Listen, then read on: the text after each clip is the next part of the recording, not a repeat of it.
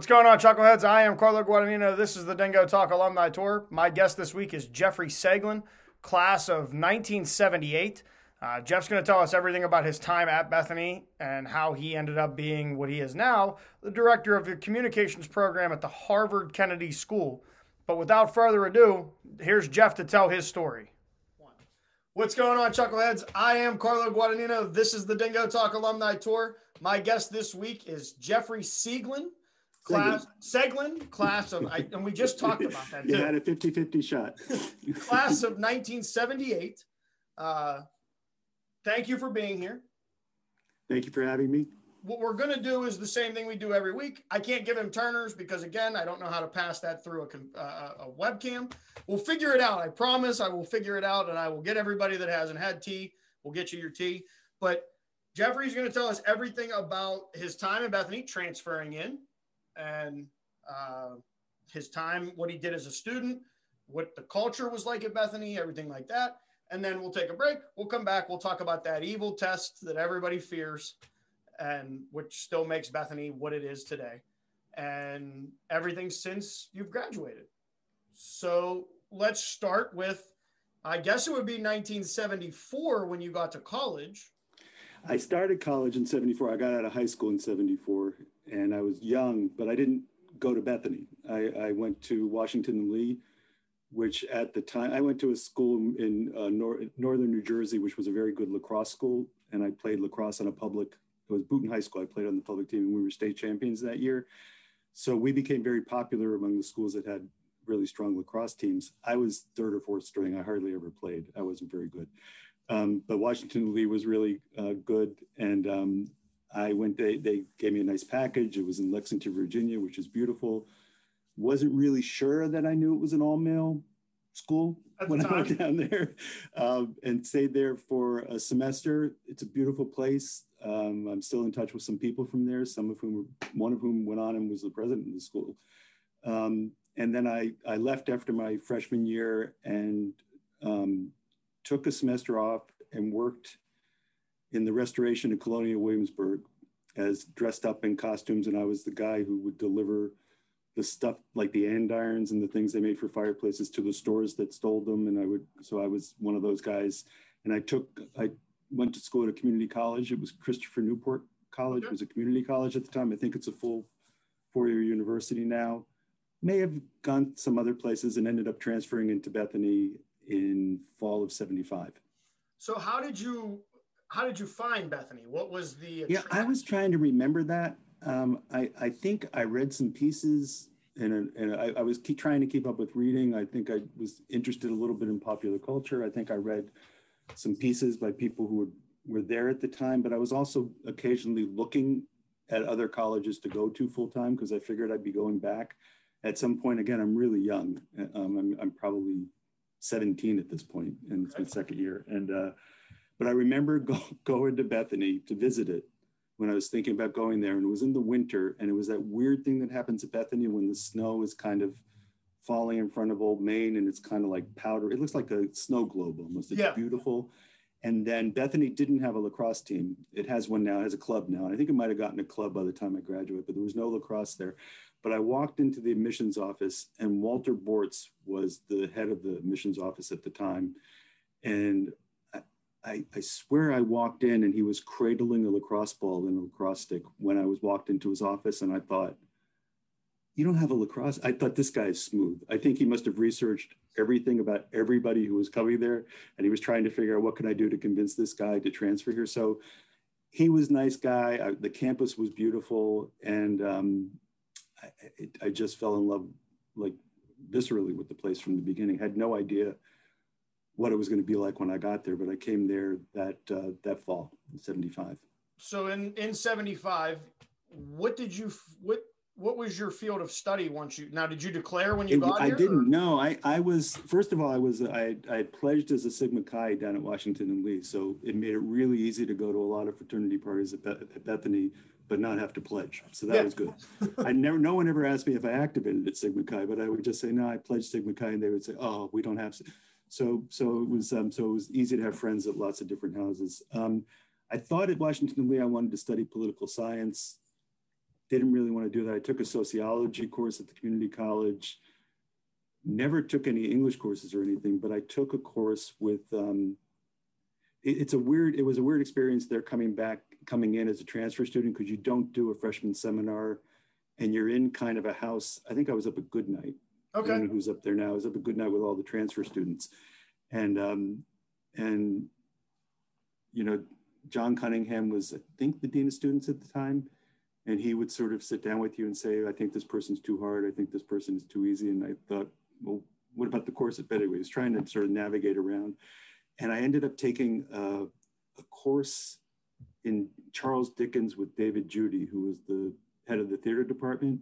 And I loved it. And then I took a course, and I think there were 2 credit courses, and then took a course in Southern fiction with Larry Grimes. And so those were the 2 people I had first for English classes. Mm-hmm. And I thought I'd like to do this. So I started taking more English courses and sort of declared my major by the end of that semester, because I was already kind of, because of the transfer and stuff, I think I graduated with exactly the right number of credits. Right on the number. I had a bowling course in there. I learned how to ski. There was a skiing course in there. I mean, I was taking every credit I could get to sort of do that, and ended up declaring it, and just loved it. It was great. It was. I like to write. I like to read. Larry was there. Helen Louise McGuffey, David Judy, Tony Mitch, Robin Cole. I mean, they were all. It was just a great department to work with, and there were a lot of us. There were probably 15 or 20 English majors at the time. Well, and you know, you brought Dr. Grimes up, and we've talked. There was a story that you told me about a football game that happened, and there will be people that don't. Oh yes. There will be people that are current students that this is going to be a mind-blowing story for them. Intramural football down in the Coble, before it was a parking lot, it was a field. Yep. And there's a for those of you who don't know, Dr. Grimes is a very stout up top. He's strong. He's a strong guy. His strong voice is matched by his strong upper body.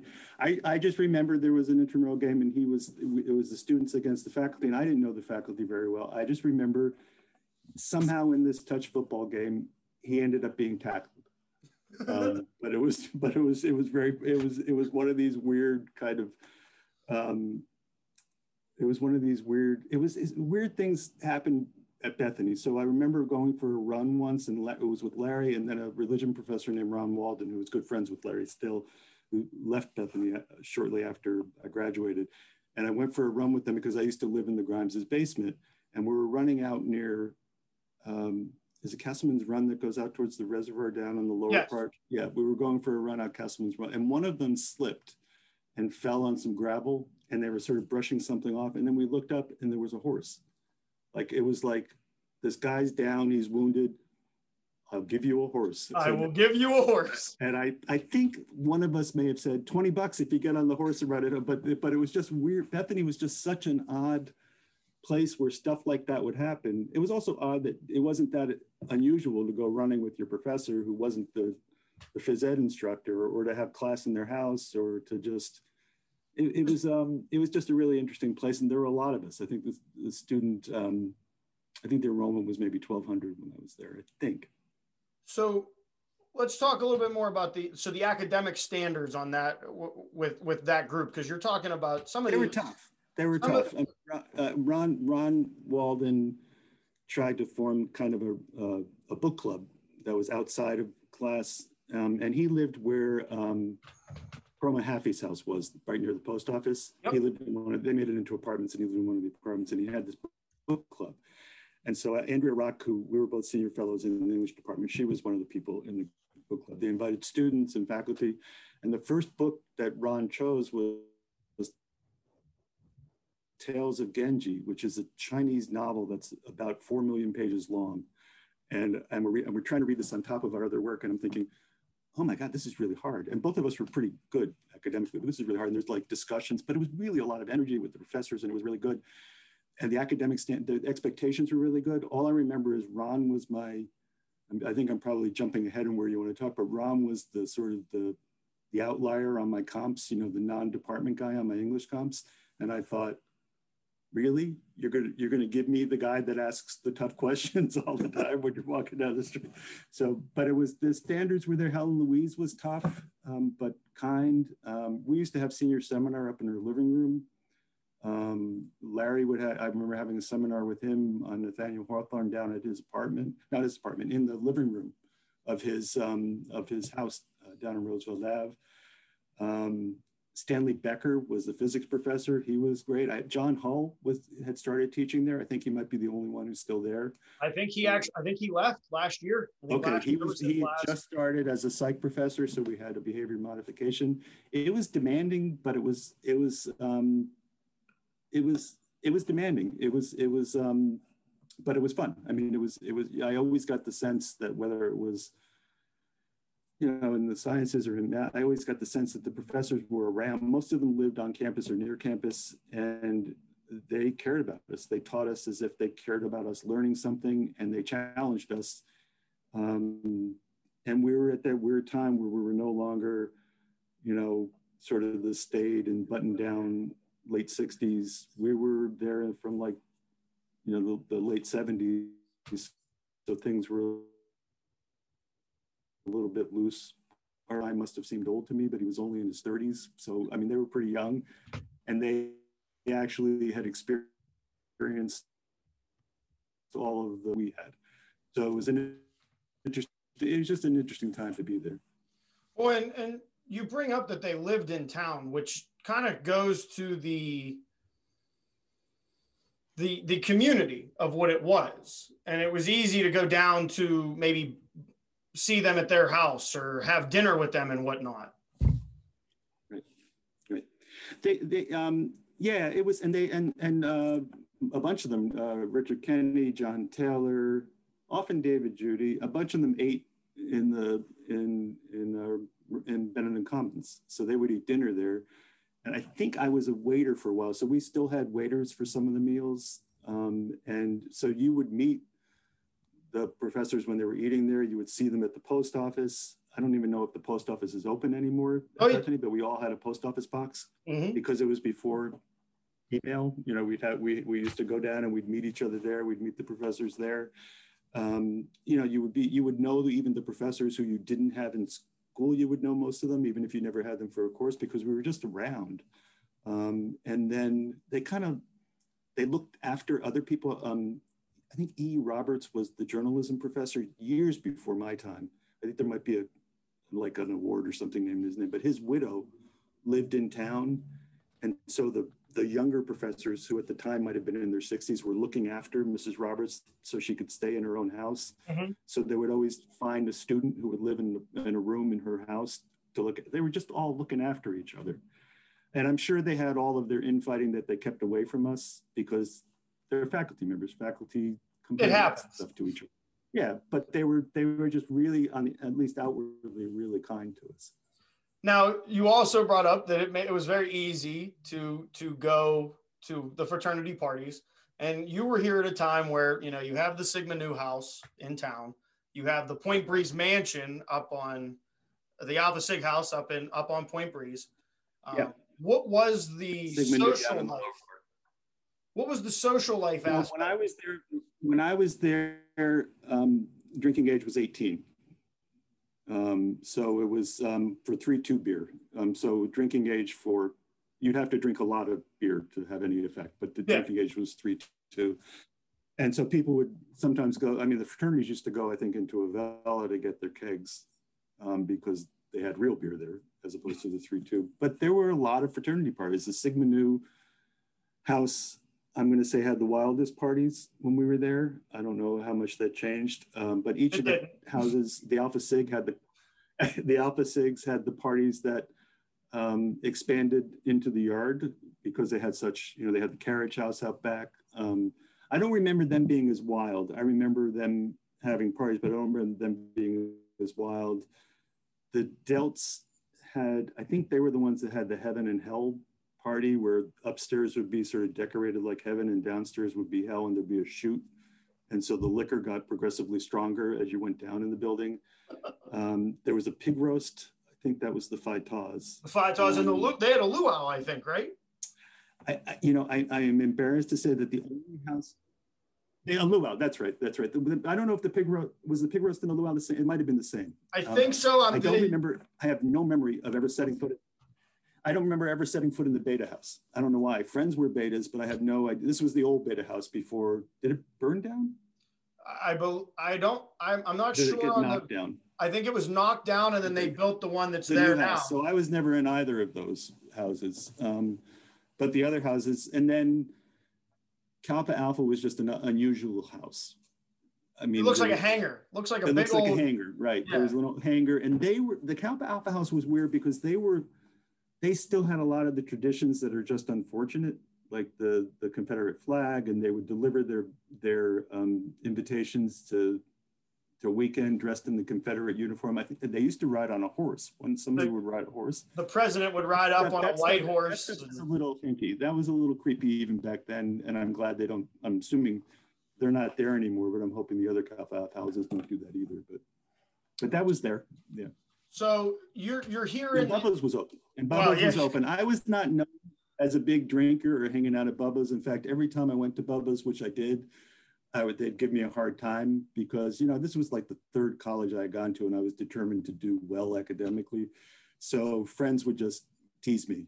And like the first thing they would yell is, "Where's your bucks?" It was just, but it was Bubba's was open. I would go there. And it was when it was still Bubba's. Bubba was there. He was running. It was post Frank. I wasn't of Frank's time. I was of the Bubba's time. So Frank's bar had already burned down. The one that was down the street. Page 2. Or that his wife owned. That his wife. Yeah. There were. Yes, that one was gone. That was gone. And so Bubba's was it. There was the barn. The barn was under Benedum Commons. There was a snack bar kind of there. Didn't serve liquor, just like hamburgers and stuff. That was kind of it. There was a gas station in town for the first year I was there. So you were in town when the gas station was still a gas station? I think it was there. I think he retired the end of my first year there. So yeah, so it was still there, I think, in 74, 75. And you had M's, which is for those who don't know, it's the German beer gardens. You go. We could use. I had a car for a time, but we had Chambers.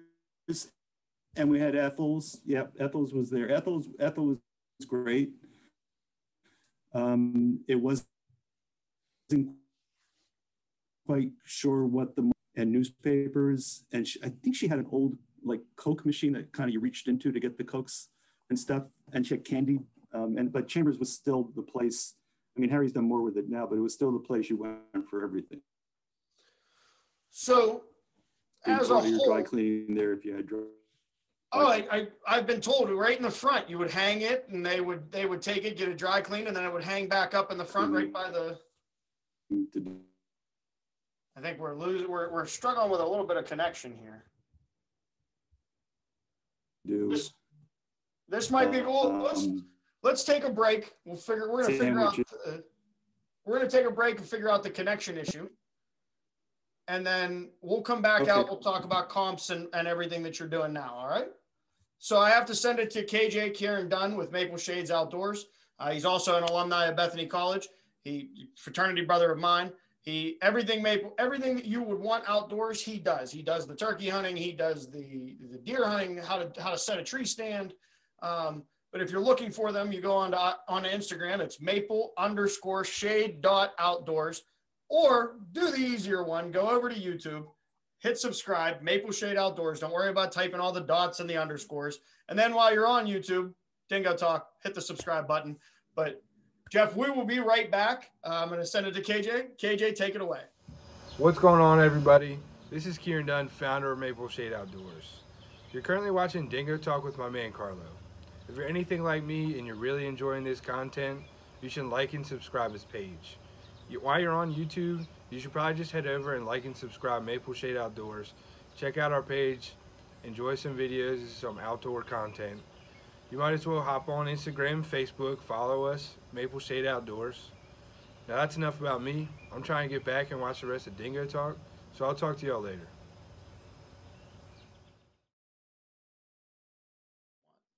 What's going on, Chuckleheads? I am Carlo Guadagnino. This is the Dingo Talk Alumni Tour. My guest this week is class of 1978, Jeff Seglin, not Seglin, as I made it mistaken in the first part.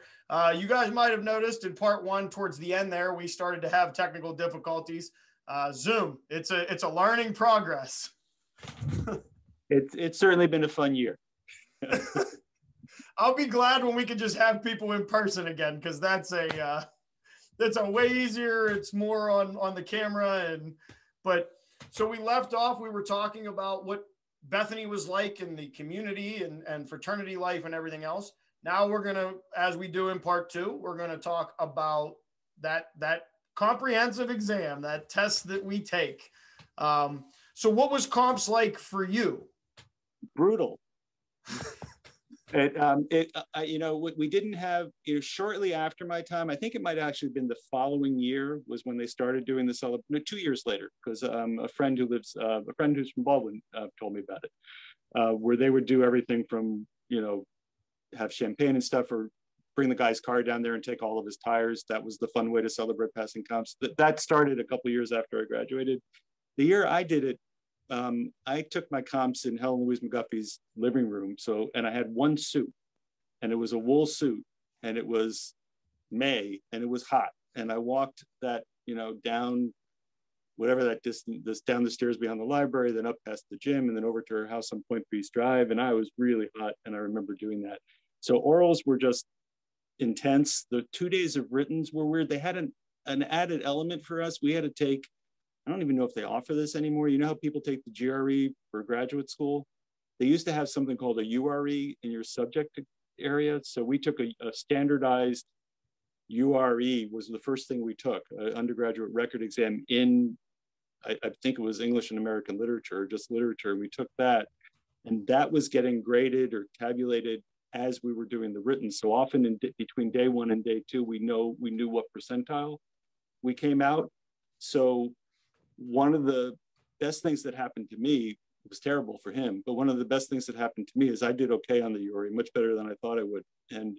But a classmate got like in the 6th or 7th percentile. So they were convinced that there's no chance they're going to pass. I mean, that's like almost the entire universe does better.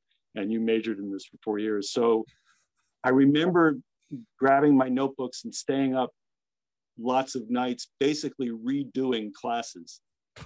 There were like 2 or 3 of us who would redo classes, kind of blending our notebooks or drilling or quizzing, and so we were having to sort of almost teach stuff to try to make sure that this guy could. And he ended up passing. And he probably I know for a fact he's doing very well in life right now. But that forced us to study in a different way than we would have studied otherwise, where we just really thought about this stuff. But it was brutal. It was a lot of writing. It was, they used to make us, prior to this, the only time we took a test across, I don't know if they did this when you were a student, but it had a writing qualification test you took when you first came in. Yep. And that determined whether you were going to be required to take the required writing course or not. And I remember taking that, and I was the senior fellow in the English department. I ended up doing that. Now I teach writing for a living, and I write a newspaper column. I flunked my WQT.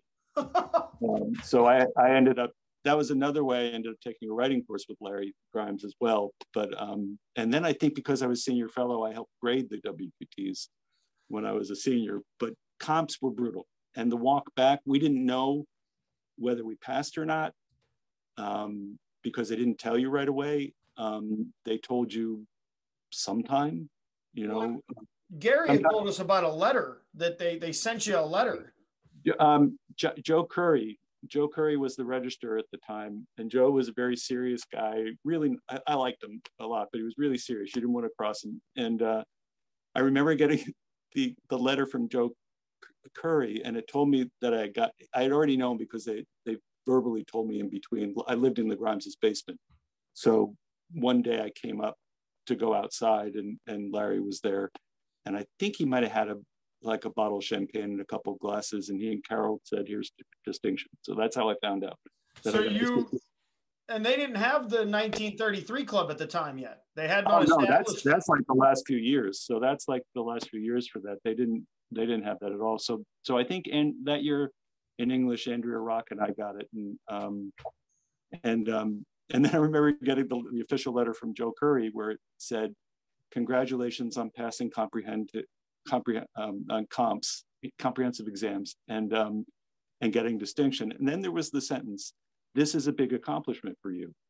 And I took that to mean he was shocked, like, this is a big accomplishment for you. So, but Joe, he assured me that's not what he meant.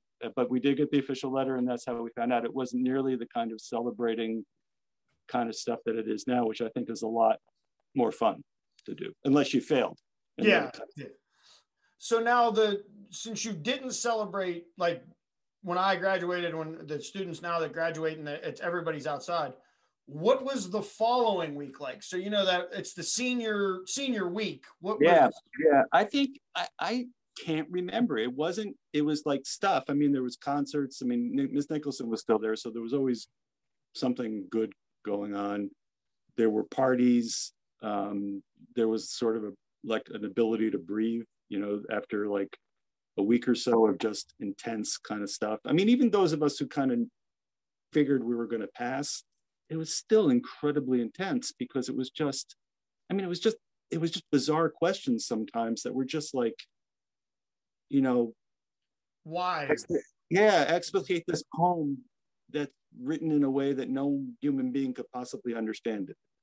And, and you'd kind of figure it out and try to, they were nice to me on the comprehension. Well, they were except for that extra person that you had in your class.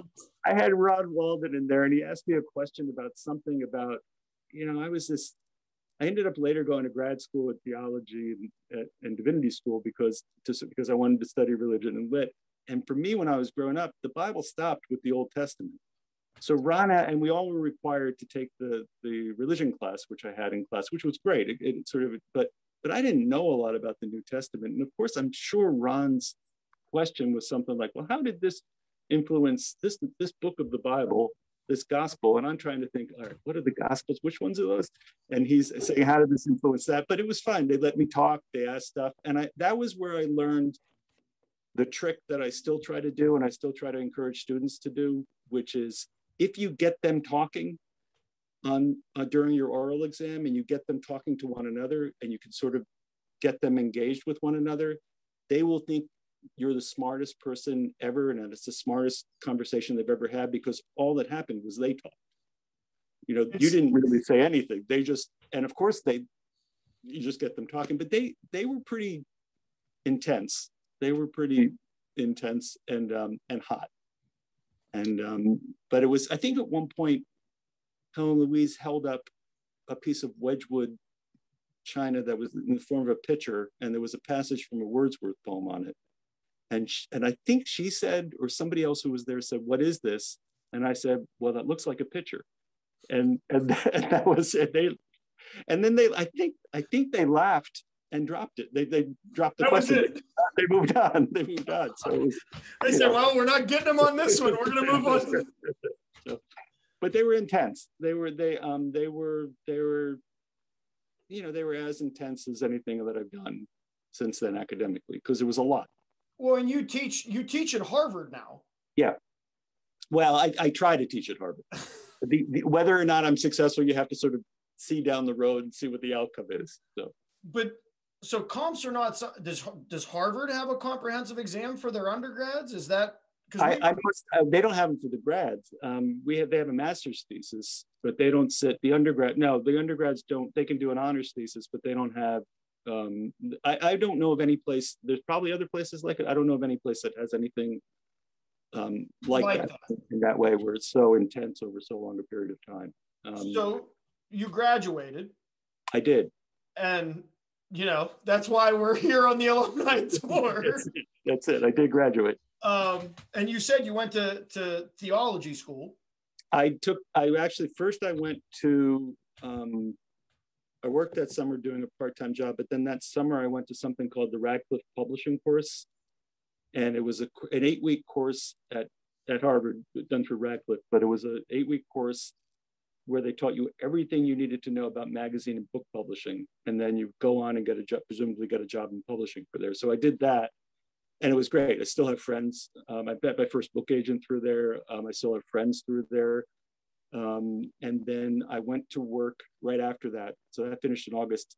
In late August, I went to work as an editor on a series of books on Vietnam for a division of her corporation of Ivanovich. So there was a book, I think it was that series, but I went to work as an editor in Boston, and then applied to grad school for the following year at Harvard Divinity School, and went to the Divinity School, which was where I did my work there. So I was catching up on what I didn't know about everything I should have known for Ron Walden's questions, and also taking some literature courses in the Yard. And it was great. I lived in Ralph Waldo Emerson's room that he had lived in when he was a student.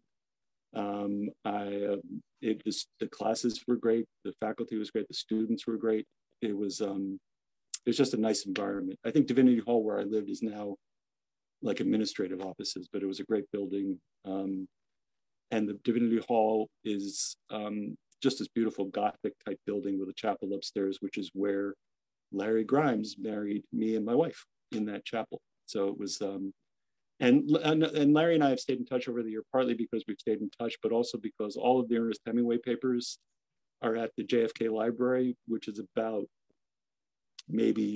it's right across the main drag from my house in Dorchester. So and he would come and stay here while they would go research the papers there. So we've stayed in touch over the years. And that Bethany connection, it just stays. Yeah. It's been great. It's been great. So, and he's, I think he still comes and does work there, because he's still, even though he's retired from Bethany and living in a place that's very snowy in the winter in Colorado, he's still involved with the Hemingway Society and still writing on involved.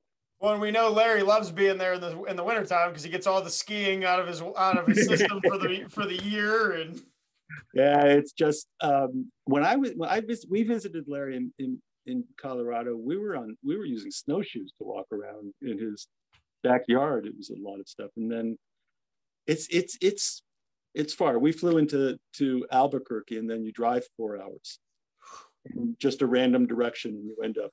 You just go, and then I'm not sure I'm allowed to say the town. I don't know if he's in some kind of witness protection program. I don't know if that's but so. He goes to Bethany, and now he's not. We're not gonna release his location. It's like Chuck Norris. You don't find Chuck Norris, he finds you. Yeah. And that is, if that's not the best definition of Larry Grimes, I don't know what is, because he really does come. He comes and finds you if he needs you. He's great. I mean, Larry has been. So I teach now for a living, and but even before that, Larry is one of the guys I go to for advice. I mean, one of the things I'm always cognizant of is that on my last birthday, turned 64. So I'm always, I teach grad students now, so they're older. They're not that old, not as old as I am. And I always hear Larry's voice in back when I ask him, how do you know when it's time? He says, when the distance between you and the students and the things you care about is too great, then you kind of know it's time. I'm really fortunate now because I teach at the Kennedy School at Harvard, which is the public service school. Mm-hmm. So the things they care about, I care about. They care about public service. They care about making the world better.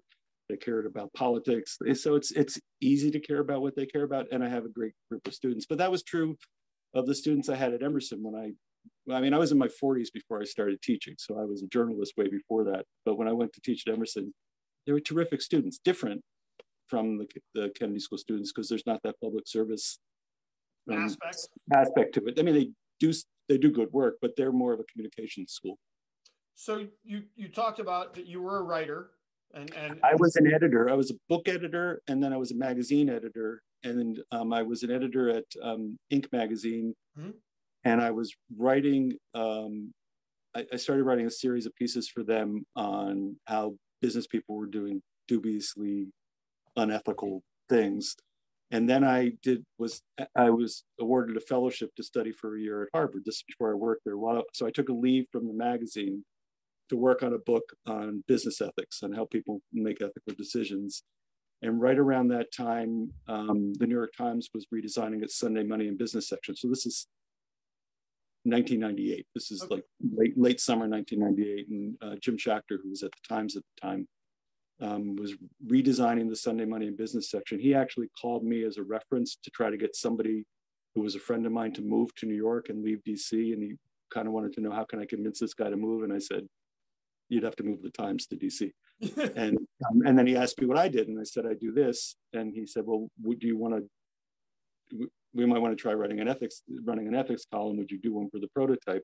And so it ran in there, and it's been running in one form or another since then. So that was a monthly column in the business section. And then about 5 years later, it became a weekly syndicated column from the Times, and now it's syndicated from the Tribune. And so they did that while I was off doing that column.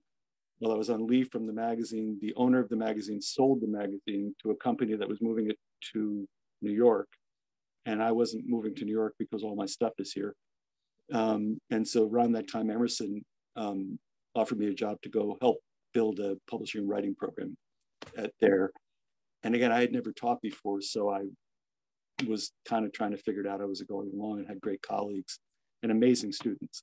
So it was just a lot of fun to do. It's just incredibly hard work to do, but it's fun. And then went to the Kennedy School, where they're trying to build out their communications program, which is writing and crisis communications and public speaking and digital communications. Went there in the fall of 2011. And so I teach there and I run a program there. And you've been there ever since 2011? Yes. Well, I haven't physically been there since last March, but I've been there since 2011. I teach out of the same room. So for those of you that are watching, we are getting a Kennedy School class right now because we are in your classroom. Well, to be totally honest, and none of them will be watching this, but to be totally honest, you're hearing me talk far more than I talk in class. They are really easy to direct in terms of, they do the work, they show up, they're engaged.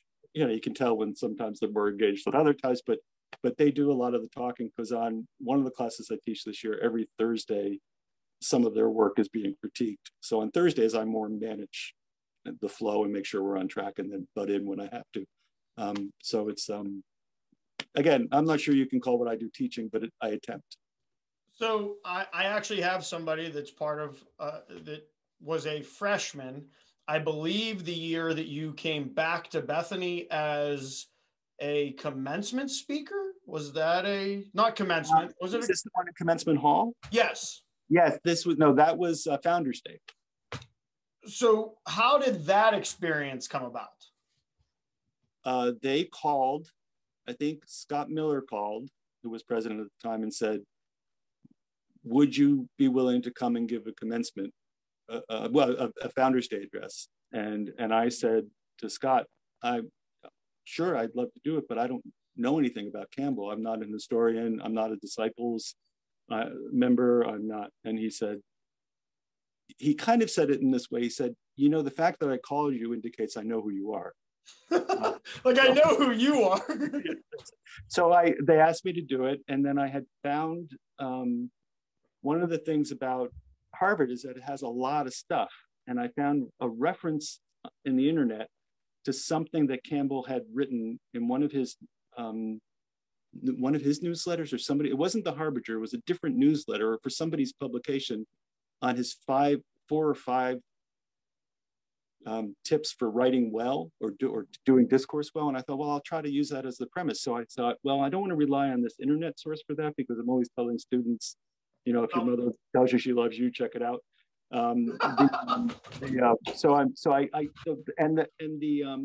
The Widener Library had a copy. They got me a copy, and then they digitized it and sent it to me. And it turns out there's actually one more tip than that internet piece. They misquoted him, and there was one more tip. So I actually framed the talk around, here's what Campbell says about writing. And there's a version of it out on the internet someplace with some old guy in a robe talking about Alexander. So it was actually great, because he actually was talking about stuff from a perspective that I knew. And it was interesting for me to learn more about Campbell than I already knew. I mean, I found his, like, for example, he's much more, his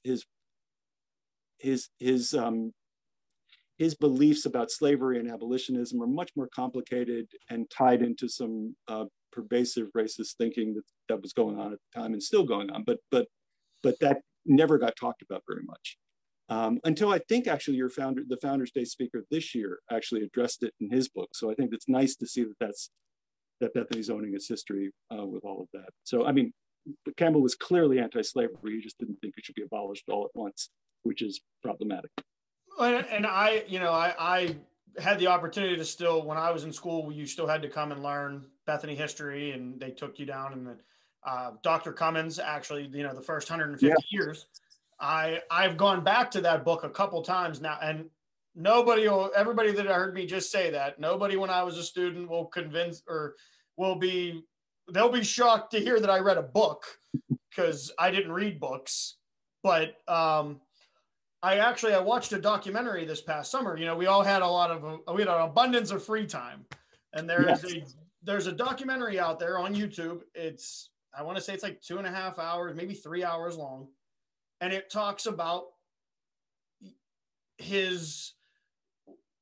what I didn't realize about him, because again, this was Virginia, right, when he moved here. Right. And you're right. He had a belief that he did not agree with slavery, but he also didn't want to say, oh no, we need to get rid of it. Right. And that's something, it's good to see that we're owning the fact that that's the history. I think it is. And I applaud Dr. Rodenberg for bringing this speaker back, who has written his book, actually comes at it much more directly even than Dr. Cummins did. Yes.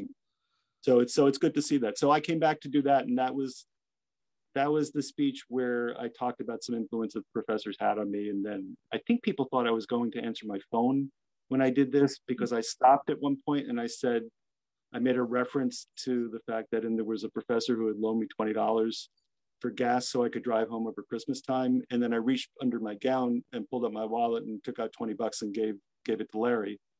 Because he was sitting there. He was still on the faculty at the time, and he was sitting there, and he kept it, but he never asked me for interest. So I do think some people thought, while I paused, because there's a weird pause, I thought they thought that my phone was ringing, and then of course they knew what I was doing. So it was, but professors did that. I mean, it was great to do. It was great to do. Yeah, and I think some of that now, we are more. Some of it's, I think it's bad that that's gone away entirely. Some of it's good. I think the boundaries are good to have. I don't think that, I think that it's just unfortunate that it's not quite that way anymore. But things change. I mean, we also didn't have cell phones. I couldn't be talking to you now back then. So, well, and that I'm convinced that our technical difficulties are the fact that I'm in Bethany, and sometimes the internet just goes, no, stop, calm down. It could be that. It could be one too many people has gotten on that bandwidth. So who knows if it's on your side or mine. So we've come to a point. I asked this question to end each show, and I can't think of a better question to wrap up our talk with.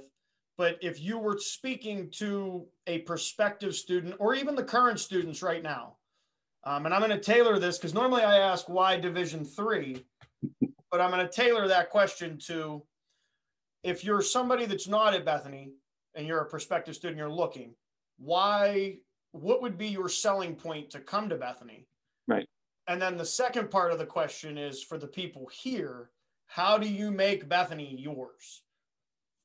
Yeah, well, I mean, unfortunately, I actually have gotten to meet some of the students some still there, because Elizabeth Hull brought some of the honors student up for a conference a couple of years ago, and they visited me at the Kennedy School, and I think I fed them and got to meet them, and I've tried to stay in touch with some of them. I think one of them is coming to business school here next year at Holt International. So I can handle the Division III thing too, because my son went to Bethany after I did, and he was an athlete. He swam and he ran track. Okay. And he was able to. I think his swim team had a really good GPA, but I think so they were on one of those lists. I think they put out those lists. But he was able to swim and be much more active in multiple events on the swim team that he wouldn't have been otherwise had he not gone to a Division III school. Track was new to him. I mean, he didn't do track in high school at all. He went to Boston Latin, swam at a club at Boston Latin, swam at a club, and I think maybe early on there he played soccer. But track was new to him, and he was able to try it, and he made the team. So he was able to do that. So for any Division III athlete, I think it's an opportunity to get playing time. and also there's a respect for the fact that your academics come first. Even if you're not going to read a book, the academics come first. Yeah, you gotta go to class. So for me, I think one of the things that was there is that you can't get lost at Bethany. I mean, there's going to be a type of student who wants to get lost. So a large state university is really good for them, you know, with 20 or 40,000 people. But there are a lot of students who just feel lost in that and don't feel like they're seen. They don't feel like they have any of the attention. They have trouble getting into classes. They don't feel like if they need that extra work, they're not getting it from the professor. They're getting it from layers of course assistants or teaching assistants. Bethany doesn't have that. I don't think Bethany still doesn't have course assistants. I think if you have trouble, the faculty was accessible. I mean, some of them are more, you know, irascible and ornery than others, but they always had time, and they would make the time if you would put the time in to do it. So I think that attention was really good there. It's also, it's a little less so now, but for me, what was really good is that it was isolated, that there weren't as many distractions. I think that the distractions for a lot of students are too many, like so at other schools. So Bethany doesn't have a lot of distractions. There's a lot going on, yeah, but it's manageable, and it's very easy to get into Pittsburgh or Wellsburg or Wheeling or any place. I think the Jamboree was still going on when I was there. I don't know if that's Jambo in the Hills. Did that still happen? No, there was actually what was the thing at the Capitol Theater? There was the Capitol Theater would have like weekly productions in Wheeling. Well, I don't know. There were concerts at the Capitol Theater, and there's still the Jamboree. So there's stuff going on. I think for a student now, I think if you get a lot of that, you can do what you want to do. You know, you can study what you want to study. You can define how you want to study that. You can work with the professors you want to study with. You're working with, I mean, one of the things that's really evident after this past year is just how much the place cares about its students and just the lengths they went to get people back, to get people back and to accommodate them and to recognize that they might be having challenges technologically or emotionally or physically. It's just been a weird kind of year. So the professors have gone out of their way. The students have sort of stepped it up. So if nothing else, the community is built even stronger. And as you mentioned about, you know, internet connections, I'm not sure what infrastructure is like. At Bethany, I know we used to have a heating plant where if there were like dry spells, there were occasions when there wasn't enough water at the top of the hill. I mean, it's the kind of thing where everything was made to work. Yeah. You know, you guys were there were a handful of colleges. I know some of our undergrads went back in person, but we were all remote for this year. I think your undergrads were permitted to be on campus at Bethany. Yeah, I know that Thanksgiving break was the first goal, you know, get to Thanksgiving, and then we're going to pause, finish up the semester there, and then we'll come back in. And I want to say it was, because now there's no J term. So I want to say it was I still think they came back like the second week of January, maybe the third week. Right. And they've been back since. I know there's 2 weeks left in the semester roughly. And then, you know, you have. It's hard for me to tell, but near as I can tell, they've never crossed over to be in a dangerous zone in terms of people. I know people have gotten it, they've been quarantined, they've come out, but never a substantial number. I think the biggest number that Bethany had was maybe 5. And it was like one person was. They put them up down at the old hotel, right? Down at the freshman house. Yeah. So it's I mean, I think the college went out of its way to do that. I thought one of the things that was also great about the college, and this kind of gets at why it's a place you want to be, is the faculty all got vaccinated. You know, they made the vaccines accessible because they did. And then there were leftovers apparently, and they offered them to the village. So they took care of the community. It's like, you know, I'm not sure that was always as strong as it is now, but that real connection. I mean, you see it with you and Jack and Howie and Harry, where there is, I think the college is very aware that we're guests here. Yeah. You know, I mean, the college may own a boatload of property, but we're guests. But we're guests, and we come and we leave. And, you know, we want to make sure that we don't destroy the place in the process, and that we're respectful of people in town. And it's so I think it's a great place to do that. And who doesn't love to live in a village with a general store? Well, Am I getting paid for promoting Harry's now? Am I? No, but I think it's, you know, it's rare that you get that opportunity. I mean, it's like, if you want to go to a place where there's not a bunch of chain stores and there's not all of that. I mean, it's kind of a weird, idyllic kind of community. The next time you're in town, we'll compensate you. Get a 50-cent cup of coffee, just like the rest of us just like everybody else, right? Yeah. And I'll take here. I promise. The next time you're in Bethany, I'll take care of it because I'll be probably down there having a cup of coffee. How soon before you're one of the older guys drinking coffee around the pot? Every day. All right, you're there. All right. I graduated in 16, and I think Bob and Harry brought me into the coffee crew as the fall of 17. They have their cups and everything. They don't even have to drink out of styrofoam. I still drink out of the styrofoam because I asked Harry if I could bring a cup down, and he goes, "Why would you want to do that?" I said, "Because I'm already here every day. What do you mean?" Yeah, that's his kind way of saying you're not quite there yet. I'm not old enough to be at the couple more years. I'm not old enough to be at the big boy table, is what it was. That's it. Well, thank you very much for being a part of this. This has been the Dingo Talk Alumni Tour, but as you said, I have to send it to Harry so he can tell us everything about the store. And we might have a Jack's fact out there. I'm not sure we got to see if Jack was available this week because, you know, sometimes he's got other things he's doing. He's doing the carpeting and carpentry. Ooh, words. But this has been the Dingo Talk Alumni Tour. I am Carlo Guadagnino. My guest this week was Jeffrey Seglin, class of 1978. Thank you again for being a part of this. Thanks for having me. And Harry, take it away. This picture the other day drew a lot of conversation. The original post office in Bethany, somewhere up near where we had a little disagreement. Somewhere up near where the disagreement. I wasn't around then. So. Where the Bethany house was. Maybe it could be potentially a picture of the only picture I know that survives of the original Chamber store, which is of personal interest to me. And, you know, I wasn't going to say anything behind the camera here, but isn't that was a highly, when you and I talked about this show beforehand, that was a highly, like, is it the Chamber store, is it not? I remember, because you showed me the picture, and it was, if you're looking at this, where are you looking? Right. And the background pictures, it's kind of hard to tell.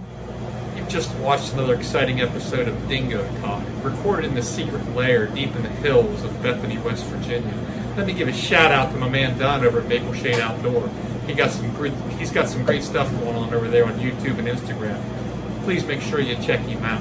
Also, now available as promised, we have the second edition Bethany, West Virginia Mushroom Capital of the World t-shirts and our Chambers General Store. If we don't have it, you don't need it t-shirts. And available in all sizes. So make sure you stop by the store for a t-shirt, breakfast sandwich, our sausage biscuits and gravy, and make sure to check out those daily lunch specials. Now back to you, Dingo. By now, you wanna know by now, you wanna know by now.